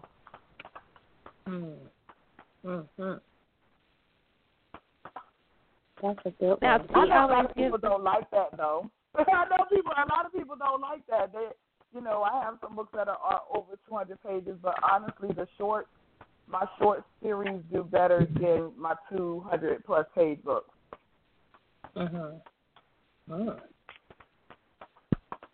I think it's because it's like the action, boom, boom, and right. Boom, boom. I always say, when you have a series, it may start on 5, but it has to end on 10 or 20. But if the first book ends on 10 or 20, then based on my gauge, that next book has to start at 20 and end on 40. Right. Like, it has to be like boom, boom. You done already hit them. They're excited now. Now you got to hit them again. Boom, boom. And I think with the flash fiction, I think it's a lot of misunderstanding. Like, readers don't understand the use of it. They don't understand why authors do it. They don't understand the purpose of it. Sometimes you just want boom, boom. You just want a book that's just going to put you in your feelings. And a lot of times, like, if I read a book like that, there are some authors that I can stop what I'm doing, I can read. However, there are some authors that I call it bookitis, that if I read their book, I can't read nobody else's book after unless it's on the same level. So if you got an author that's like boom, boom, that next book I read got to be boom, boom, too. It can't be slow because I'm not going to get into it because I'm already hyped. I'm already excited about the pen. I'm excited about the direction. Now I want another book that's boom, boom. Right. And so a lot of times as a reader, I'm like, ooh, there are some authors that I get bookitis from. Like, I can't read nobody else after them. It's hard. Now, as I can't do the build-up. The build-up, I'm impatient. I'm so impatient. So a book that has a lot of build-up would drive me crazy, and I would put it down and be like, oh, my God, I'll come back to that later. And then I pick it up, and it's just the same pace. It's moving really slowly. I can't. It's hard for me unless it has, I know that there's a purpose behind the book, or, not just for entertainment purposes, but I know, like, it's a book about a woman that's being beaten and how she's going to get out of it and be a victor. I can do that because I know where it's going. But if it's a book that just starts out and is trying to build up to, the plot, I'm like, I can't. I would have to. It takes me several. I finish it, but it just doesn't get my attention like the boom boom, like you said. And then that's my problem after the boom boom. It's trying to find another boom boom.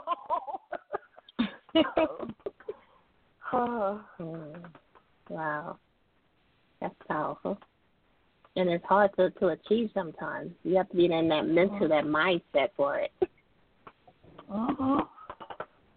people don't understand sometimes, you know, how hard it is. Like, I think my whole reason for not being able to write Digmatized 3 is because I'm not in my same place in my life as I was when I was writing that series to begin with.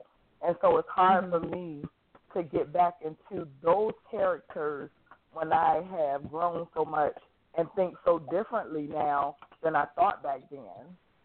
You know what I mean? Because you got to go along with the flow that you're going at. If you advance too fast or too far ahead, they're going to be like, these characters, you know, they just switched up. It's the same name, but it's not the same person. How did they grow that fast over that little bit of time in this next series?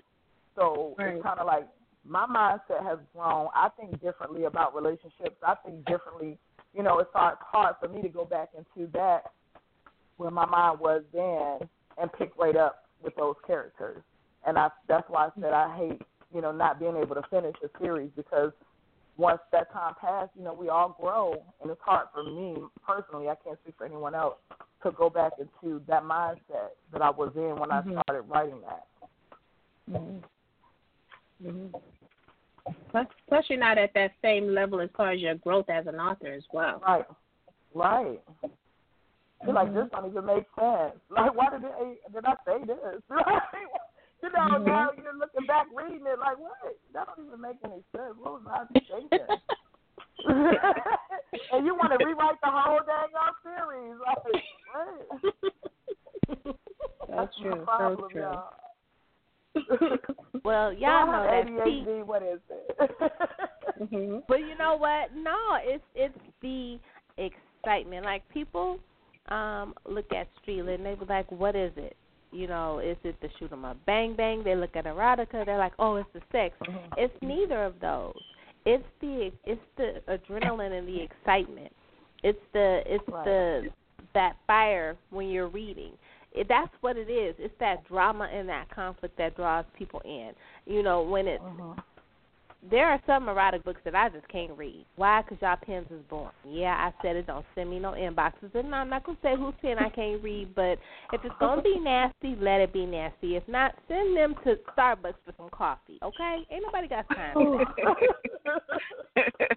And I think that sometimes when you write an erotica, especially some men, I said it, stop using them big old words trying to brain sex me. That is not working. If I got to stop what I'm reading to go and look up the dictionary. Right, I got to stop to go look up. Now I'm distracted. I'm distracted by this word. Right, and it's Streetlit. If you got Boombada as a character, I'm distracted from the story now. Why? Because your character's name doesn't flow. Yes, have creativity. We love creativity, but it has to flow. Anything distracting to the reader, anything awkward is distracting. Anything that's going to take us out of the scene is distracting. And them names, some of them names y'all come up with, I said it. Y'all need to redo some of them names, take them up out of that there thing, because y'all taking us out of the element. Y'all taking us out of the story, because now we got to say, oh, his name is Popcorn. Okay, well, why the author say his name was Popcorn? She knows something. End up giving him nicknames. Right. It's like, well, what's Popcorn's real name? His mom and daddy. Now I'm worried about who named Popcorn and why the name is Popcorn. I'm all out the story. You want to know why his name Popcorn instead of worried about what he's doing in the story. Exactly. It's distracting us. So if you're going to write erotic, that's fine. But them big old words, that is just a shield. We know that you're not freaky like that. But T always likes to give us something don't waste no fun. time, girl. They just get down to it. The freaks don't waste no time. And they get you into it like boom, boom. It's like, yes, honey, did y'all see? Yes, I did. You know, it's like, oh, he's so fine. That's your book boo now. Yes.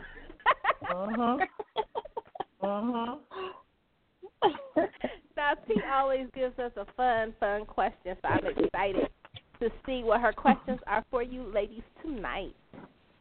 Okay. Absolutely. Once again, thank you so much for joining us. It's been such an enlightening evening with all of our guests. We've had some wonderful ladies on tonight. But my fun question is going to start with Miss Shaneisha, and I hope I'm pronouncing your name right. And I'm going to go to your stage. I want you to give us just a little snippet, and I'm going to give you a prop. No, actually, your character's going to be a prop. I want you to do a little snippet of a mind showing the pain, breaking away from pain, but you can't use words, so it all has to be in action. So can you describe the action of your character breaking out of that pain? Because your story with the six-figure salary, spiritually broken, really is resonating with me. So I want you to show that in a mind without using words. Does that make sense to you? So I'm just doing a mime and not using words? Right. I want you to describe the mime, what she's doing, breaking out of that pain. Okay, so the person is balled up in a circle. Their head is shaking from left to right. The person slowly comes out of that circle. You see their legs coming out, the left leg straightens out, the right leg straightens out. Now they stand up right. They look up to the sky with both hands lifted up. A tear rolls down this mom's eye, the left eye. And now the mom smiles. The mom wipes away the tear. That's the mom coming out of it. I love it. I wanted that visual, and you gave it. All right, girl. Sometimes things are spoken so loudly without words, and that just described that whole breaking out of pain and that one teardrop falling. So you nailed it, girl. Thank you. So, Miss Dyphia, you know we love when you come in here. You got to stop being a stranger for so long, girl. I want you to use your book with Miss Mecca. Am I saying her name right? Because you know me and Lissha with our character names. I want you to give her a little prop on why. Is it Mecca and Sasha, right? Okay, I want you to give them a little prop, a little mini excerpt, and I want you to use a blindfold. They're trying to get back together, and there's this one man who they both kind of like. So can you use a blindfold and a little prop with the three of them? Really? You want me to? Wow, you know she nasty already.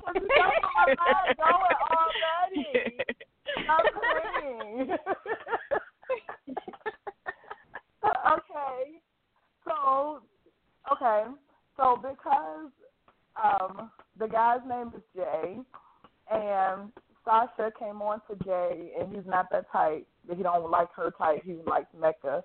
So I had to give a little background. But what I would do is have Mecca blindfolded, and they compete for her love. So it'll be Jay is at the bottom of her feet. She's blindfolded, and he's massaging her feet, kissing her gently on her shin, moving upward toward her inner thigh.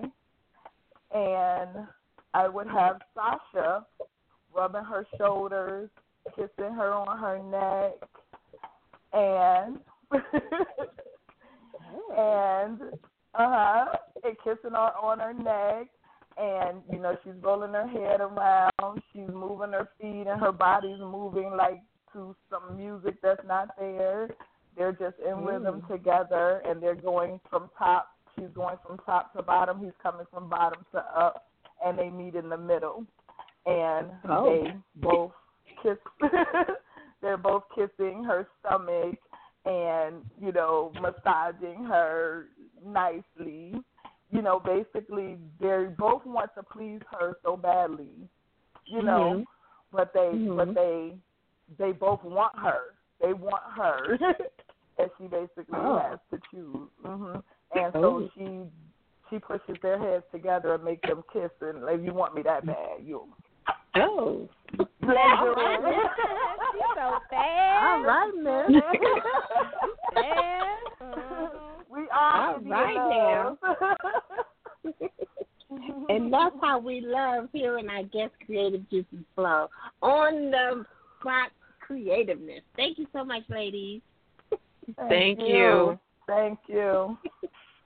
So we appreciate you guys coming to kick it with us tonight in the chat room. We want you to shout out all of your social media, any events that you will be having, and your next books and when it'll be released. We'll start with Shaneisha. Okay, you can follow me on social media at BlackGirls12. That's BLKGRRLZ12.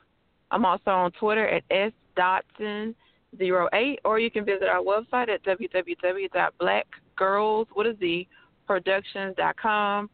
We're currently casting for my next production, which is Sweet Daddy. You can find out information on that on our website. And from a six-figure income to spiritually broke is a work in process. My agent is currently shopping that proposal around, so we're waiting to see what's going to happen with that. Awesome. That's great. And Ms. Dyphia? First of all, I don't even want to go behind that because I don't have an agent, and I feel some type of way. But I got to follow her. She's supposed to be last, okay? What am I supposed to say? Follow me at Office Dyphia on Twitter and Instagram, and I'm going to be at my cousin Boutique Fashion Show on June the 3rd. That's right. Are you for real? Wait a minute.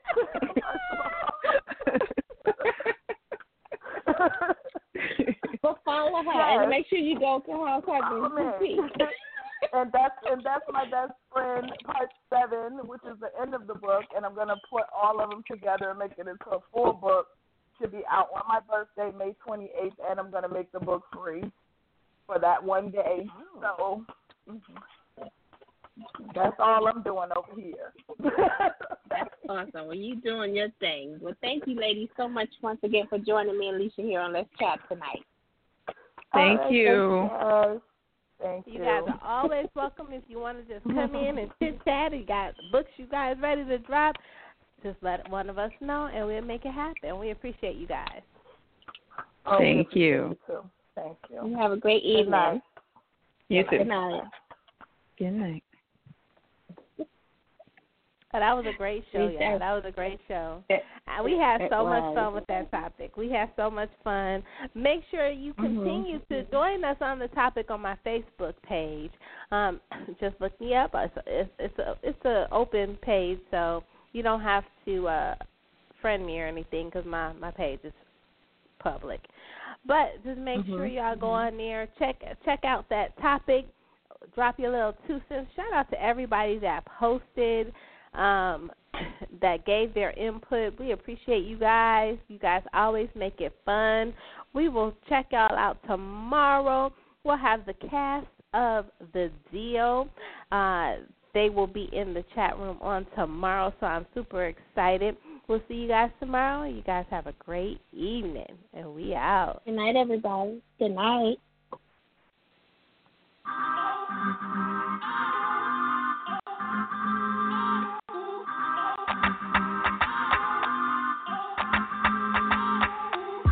I want an NBA contract, Major League, who's contact? Get so much dough on luxury tax. And when I die, they put me in wax. From balling so hard, picture that. I want an NBA contract, Floyd Mayweather money in the backpack. Cut the check and let me cash that. Now the ladies all want me to flash that. Yeah, they all want me to flash that. That NBA contract, that NBA. I wish I was born with a wicked jump shot. Steph Curry style, stroke a 3 from a mile. Or I cross you over like